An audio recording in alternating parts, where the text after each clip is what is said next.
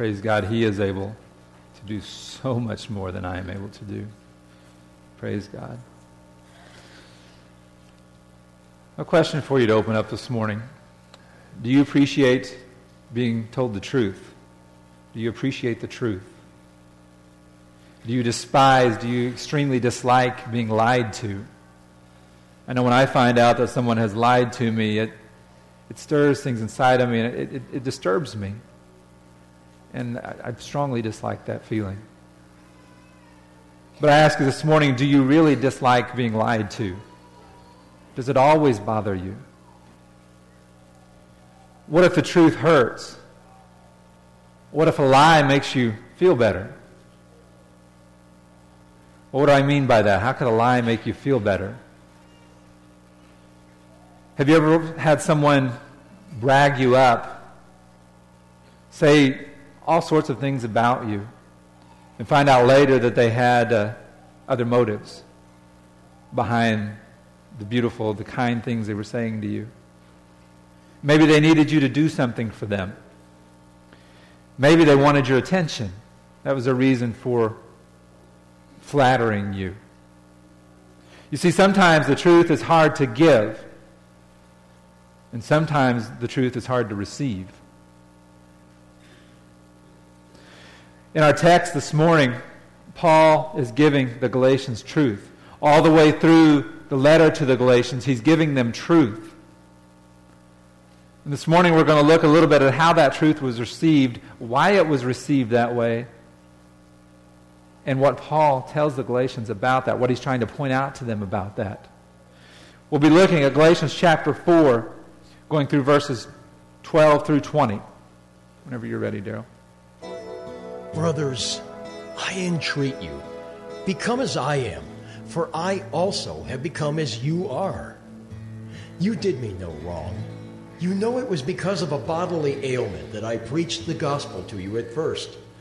And though my condition was a trial to you, you did not scorn or despise me, but received me as an angel of God, as Christ Jesus. What then has become of the blessing you felt? For I testify to you that if possible, you would have gouged out your eyes and given them to me. Have I then become your enemy by telling you the truth? They make much of you, but for no good purpose. They want to shut you out, that you may make much of them. It is always good to be made much of for a good purpose. And not only when I am present with you, my little children, for whom I am again in the anguish of childbirth until Christ is formed in you. I wish I could be present with you now and change my tone, for I am perplexed about you. Let's pray.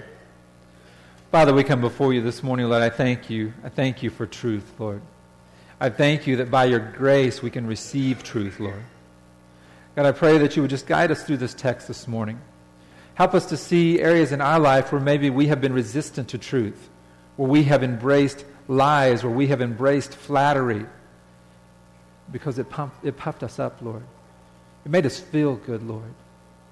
God, give us wisdom to identify that in our lives. Guide us through this text, Lord, to reveal the truth in our hearts, Father. We thank you and we praise you, Lord, in Jesus' name. Amen. Well, to open this text, Paul gives the Galatians a charge. He tells them to become as I am. Well, how is Paul? We're going to look at a couple of texts from some of his other letters. The first one is Philippians 3, verse 8. Paul says, "Indeed, I count everything as loss, because of the surpassing worth of knowing Christ Jesus my Lord. For his sake I have suffered the loss of all things, and count them as rubbish, in order that I may gain Christ." 1 Corinthians chapter 9, starting in verse 19, we're going to look at a few high points in this text. He says, "I make myself a servant to all." And again, it's Paul writing this. Why? So that he might win more of them. To the Jews, he became a Jew, To those under the law, he put himself under the law. To those outside the law, he lived outside the law. Now, he didn't break God's commandments. He didn't act contrary to the nature of God, but he didn't live rigidly to the law. To the weak, he became weak. He became all things to all people. Why did he do this? He said, I do all this for the sake of the gospel. Paul built relationships with the people by giving of himself. His purpose was for Christ and for Christ alone. That's the life he lived on this earth from the moment that he experienced the road to Damascus. From that time forward, Paul lived for no one but Christ. Was he perfect? No, he wasn't. He talks about that in his text. We've talked about that already. But when he's telling them to live as he does, to be like him, this is what he's talking about. And he's not puffing himself up. 1 Corinthians 11, the first verse, he says it again.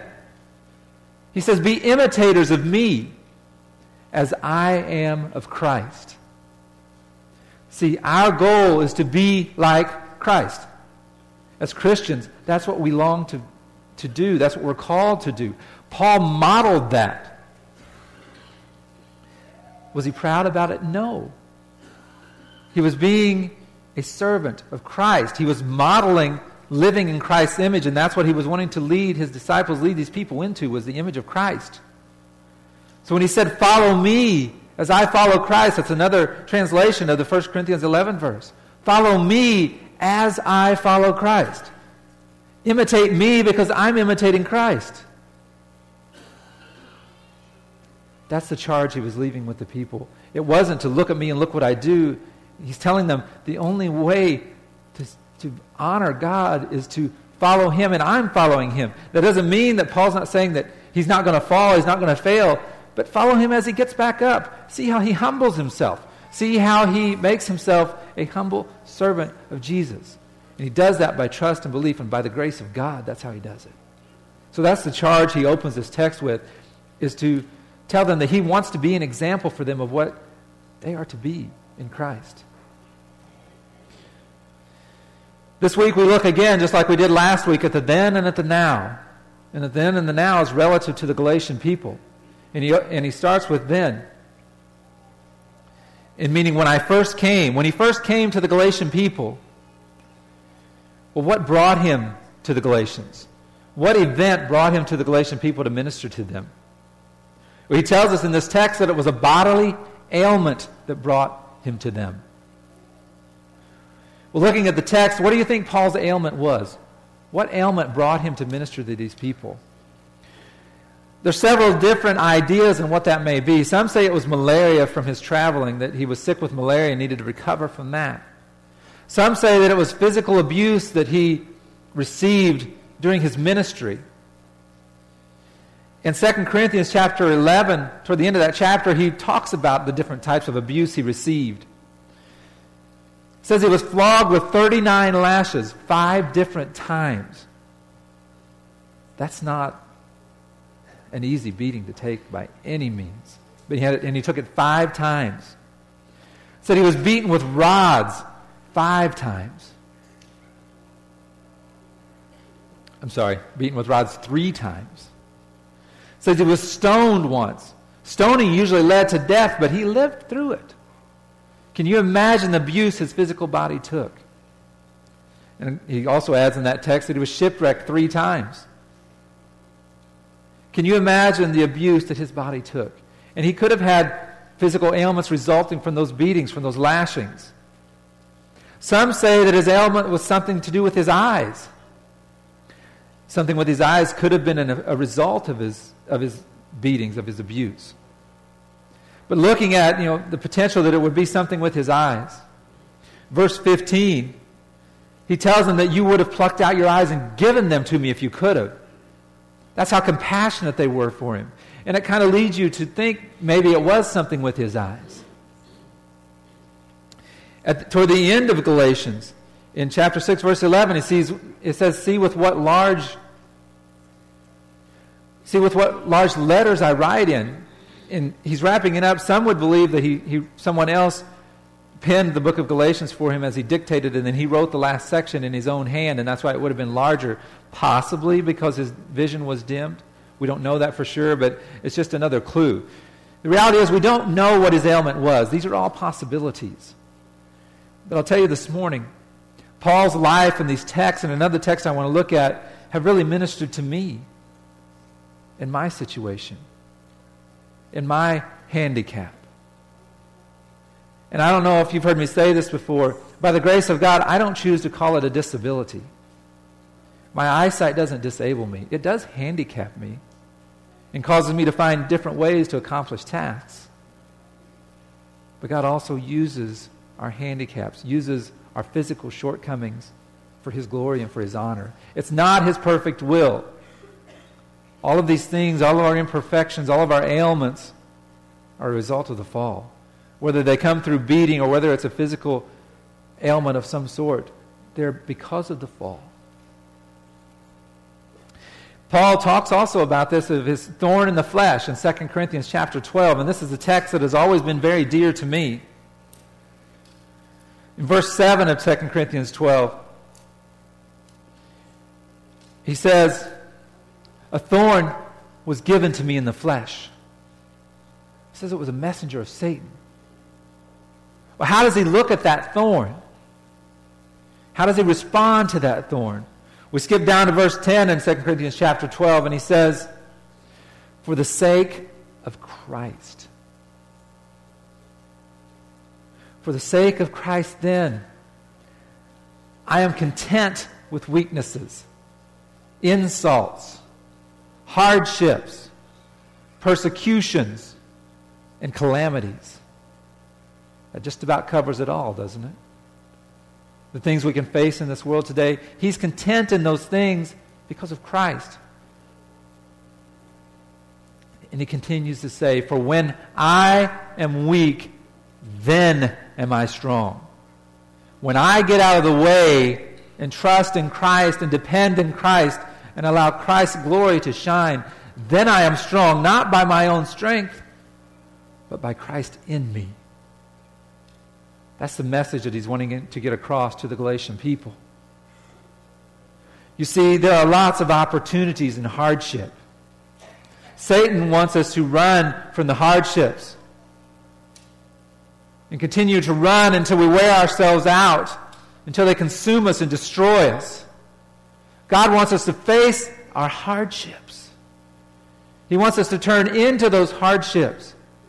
Confess that we are not strong enough to embrace them. We're not strong enough to endure them, but to turn into them by His grace. It's a beautiful illustration that I heard one time. I read in a book. It says the world revolves on its axis. And you can try to run from the darkness, try to run around the world to stay ahead of the sunset, to stay ahead of the darkness, but it will overcome you. And if you continue to run, you will be in that darkness for a long time. But imagine if you turned into that darkness and ran through the darkness, you would get through it so much quicker. God wants us to turn into our darkness. He wants to turn into our trials, to our calamities, and face them with Him, not on our own, but with Him. That's the message that Paul wanted to get to the Galatian people. God is with us in our suffering for His glory and for His honor. He doesn't want us to suffer. Again, it wasn't His will. It wasn't His perfect will. But He acknowledges that suffering is real. And He uses suffering for His glory, and He uses suffering to change us. My blindness is a huge part of who I am because God has used it to shape my personality. I learned this week that I still have some personality shaping to accomplish. I found out that my miniature horse is more stubborn than I am. And I'm praying about how to accomplish that, but it is a beautiful thing how God uses the challenges in our life to shape us. Even a little horse who you think should do exactly what you want it to do, but he seems intent on doing the exact opposite of what I want him to do. Kind of reminds us of our children. It reminds me of me. So I encourage you to turn into your challenges. Romans 8:28 says, "For all things work together for good to those who are the called." All things work together for good. That means even our challenges. God brought Paul to Galatia. How did he do it? He did it through an ailment. It wasn't in Paul's plans. It wasn't his own motives. Paul had plans. He had plans to hit certain cities. As you read in various places in his letters, he had plans. But what did he do with those plans? He held those plans loosely. He made plans and then he allowed God to guide him. And God used his ailment to connect with the Galatian people. And Paul saw the purpose in God's plan. And what happened? They received him. They embraced him. He leaves you to the impression that he may have even been physically hard to look at. And possibly it was that he was hard to take care of. It was a burden on them to care for him physically. But they embraced him. They embraced caring for him. They embraced the message that he brought them. And Paul's encouraged by that. But then we get to the now. And now is the time that he is writing the letter to the Galatian people. He asks them, have I become an enemy to you? You received me so personally. You knew me. But now, what's wrong? Have I become an enemy to you? See, they're treating him even to the point of an adversary. And Paul can't figure this out. He says, did you do this because I told you the truth? Are you doing this because I spoke the truth to you? The reality, was it something that Paul did? Why did they turn their backs on Paul? Was it because of something Paul did to them? When in actuality, it was something that Paul didn't do. He tells the Galatian people, he says, they make much of you, and he's talking about the Judaizers in this context. They make much of you. They're bragging you up. They're flattering you. That's why you turned your back on me. Why are they making much of them? Why are they flattering them? Why are they bragging them up? He says they want to shut you out. Now, how does that work? Someone making much of you, someone bragging you up. How does that shut you out? What does it shut you out of? Well, what it was shutting them out of was the message that Paul had given them, the free gift of God's grace. Because they were trying to bind them up in the law. Well, why were they doing this? Why were they trying to put the law on the Galatian people? Well, they wanted, Paul says, that you may make much of them. That you will return the favor, that you will depend on them, that you will lift them up, that you will honor them. You see, grace, the truth of the grace of God took away the Pharisees' power. It made it nothing about the spiritual leaders of the Jewish church. It made it all about God, because that's what it is all about. So they were scrambling to keep these people dependent on them. That was the Judaizers' goal. So they pumped these Galatian people up and told them how wonderful they were and how great they were. They made much of them. Something Paul wasn't doing. He wasn't making it about the Galatian people. He was making it about Christ and trying to teach them that by doing that, then Christ would reciprocate. Christ would love them. His grace would be sufficient for them. But yeah, these lies that the Judaizers were telling the Galatian people, they felt good. Made them feel important. Made them feel needed. Sound familiar? That's the lies we were talking about in the opening. How many people make you feel good, make you feel important? And then when they're done with you, they drop you like a rock. Christ won't do that. You see, the Judaizers were using the Galatian people. They were trying to keep control. They were trying to keep this message of the cross, this message of grace, the fact that Christ died on the cross, that Christ came to live on the earth, that he died on the cross, that he was resurrected for us, that we could confess our wretchedness, our sin, and it would be under the blood of the cross. That's the fact that they were trying to quench, that they were trying to distract. They were trying to puff up these Galatian people to keep them following them and trusting them. And this is what Paul was working against. what he was speaking against, what truth he was speaking. You see, the Judaizers and people like them today, people who try to puff you up to keep your attention, to keep your loyalty, they need you to need them. The Judaizers needed the Galatian people to need them. That's where they found their worth. If only they could have understood the truth, if they could have found their sufficiency in Christ, they wouldn't have needed the Galatian people. But they were so bound up in law and trusting in it that they needed others to do the same, because then that gave them the authority and that helped them to be needed. He told them that they're telling you what you want to hear. Whatever it takes to keep your attention, whatever it takes to keep you dependent on them. Oh, no, I'm sure they try to disguise it. People today probably tell you, oh, no, this is no benefit to me. But again, it's lies. It's all an attempt to keep you bound up, to keep you dependent on them. And that's what the Judaizers were doing to the Galatian people. He tells them that they're lying to you. Well, why did this cause them to turn on Paul? Why did the Galatians turn on Paul? They had such a compassion for him, such a love for him when he was there at first. But after these Judaizers came in and spoke this to them and tried to pull them to be dependent on them, well, the reason that the Galatian people, the reason they turned on Paul, they couldn't go both ways. They couldn't confess what Paul was saying and confess what the Judaizers were saying. They had to choose one or the other. And Paul was away from them. He wasn't there in front of them. The Judaizers had people on the ground right in front of them, speaking to them, trying to work on them. So they had to choose one or the other, and they chose the Judaizers for the time being. That's why they turned on Paul. It was easier, it seemed. And it made them feel good. Verse 18, Paul wants to encourage them. It's not bad to be made much of for a good purpose. It's not bad to encourage your fellow believers, to encourage them in their relationship with Christ.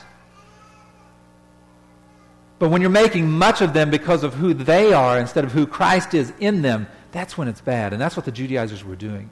They were making much of these people and trying to tell them how great they were for keeping the law, how great they were for what they could do under their own abilities. But it's a beautiful thing when we encourage each other as Christian believers, encourage each other in Christ, encourage each other in the fruits that we see in each other, walking alongside each other for the same goal, the goal of being like Christ as Paul sought to live his life. He goes on to tell them, my little children. You see, he was still very compassionate for the Galatian people. His heart was in agony over the path they were going down, how they were straying from the pure message of the gospel, the message of grace. You see, Paul presented the truth in love to them. He didn't speak down to them. He encouraged them. He spoke the truth of the freedom of the gospel message to them. And he was patient with them. Sometimes in Paul's writing, it doesn't seem like he was very patient. But I don't think in some ways we have any idea what he went through with these people. How impatient do we get? He tells them, until Christ be formed in you. What does he mean by that? It means the seed has been planted. They have accepted Christ as their Savior.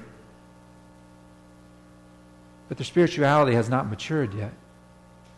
He uses the childbirth analogy once again. The egg has been fertilized. But your spiritual life has not come to maturity. Spiritual life has begun, but is still maturing in you. You're still in the milk. You're still growing. That's what he's telling the Galatian people. And he wants to be patient with them. But part of that requires him to speak truth to them. And that's not telling them that it's okay what they're doing. It's telling them, helping them to see what they're doing wrong. What false beliefs they're putting their faith in.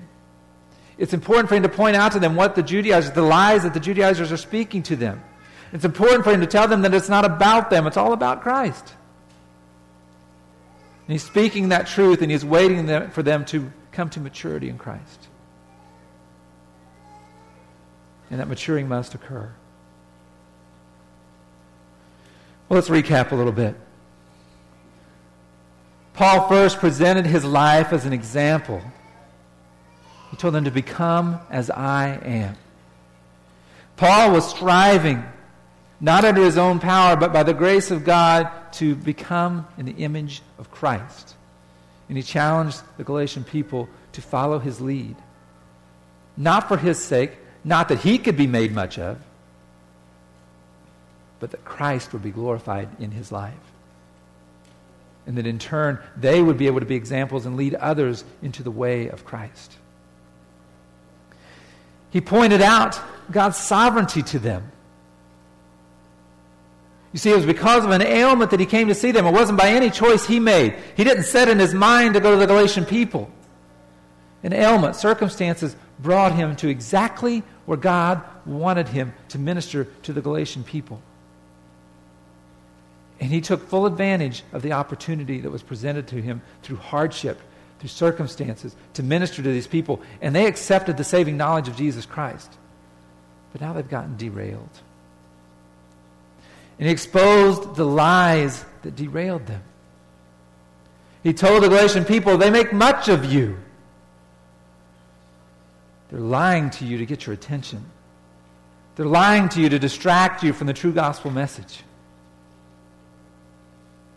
And then in our text, he expressed his compassion to these people. He called them little children. And he encouraged them by telling them he would be long-suffering with them. That he would stand with them as they matured, as they grew into their spiritual life. Paul had such an amazing heart for the people. He told them that he regretted writing this in a letter to them because he was afraid they would have come across coarse. He was afraid they would have come across cruel and unloving. He longed to be there in person so that they could hear the inflection in his voice, that he could embrace them. But he felt the urgency of getting this message to them, and that's why he wrote it in a letter. But Paul was not just distantly reaching out to these people. His heart was with these people. I ask you this morning, are you willing to speak truth as Paul was willing to speak truth? Are you willing to do as Paul did? You know, when you speak truth, you will be persecuted. People will run from you. People will avoid you. Are you willing to take that on? Are you ready to hear truth? There's an old cliche, don't shoot the messenger. How often do we do that? When someone comes alongside of us and wants to speak into our lives and say, hey, I see this in your life and I just want to help you. I want to help you identify this area in your life where you're making agreements with Satan, where you're sinning. Do we try to pick that messenger apart? Do we try to say, well, I might have a problem in that area. I might have a problem with gossip. I might have a problem with pride. But who is this guy to tell me anything? Because he's got this problem and this problem. Are we ready to hear truth? Are we ready to put it under the lens of Scripture? Are we ready to take it to the Lord in prayer? Or are we very quick to dismiss it because we don't want to deal with it? Because of what it's going to cost us in the flesh. That's what was going on with the Galatian people. It was going to cost them. It was going to cost them the praise of the Judaizers. It was going to cost them all these warm and fuzzy feelings they were getting from these praises, from this being made much of. Are we ready to receive truth and allow truth to permeate our lives, to go through our lives, and to expose the darkness, to expose the lies, to expose our choices? One thing we need to ask ourselves when we are confronted with truth, is it from God? We need to, as I said, take it under the lens of Scripture. We need to take it to the Lord in prayer. We need to search it out and not just immediately dismiss it. I encourage you this morning, has someone been speaking truth to you? Are you trying to justify yourself? Are you dismissing the messenger because of some flaws, some shortcomings you see in their life? Or are you open to truth being spoken to your life? Do you understand the freedom that will come to you when you embrace truth? Do you understand the bondage that you're in by agreeing with the lies that Satan brings to you? Are you willing to open yourselves up and be an open book?